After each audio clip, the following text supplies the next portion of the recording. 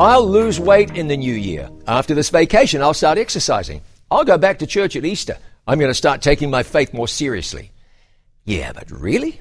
There are times for scheduling. Many people know Thanksgiving will challenge their bathroom scales, and with Christmas only a month away, it's no wonder gyms are busier in January. But with faith in God, there's no reason to wait. Not until you're good enough, because you'll never be. Not until you're doing better, because God wants you to come to Him as you are. Not until a better day, because now is the best day for surrendering your life to Jesus. That's why Paul wrote in 2 Corinthians 6, verse 2, "Behold, now is the accepted time.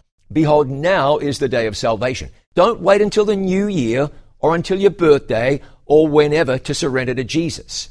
The time to do that is right now. I'm John Bradshaw for It Is Written.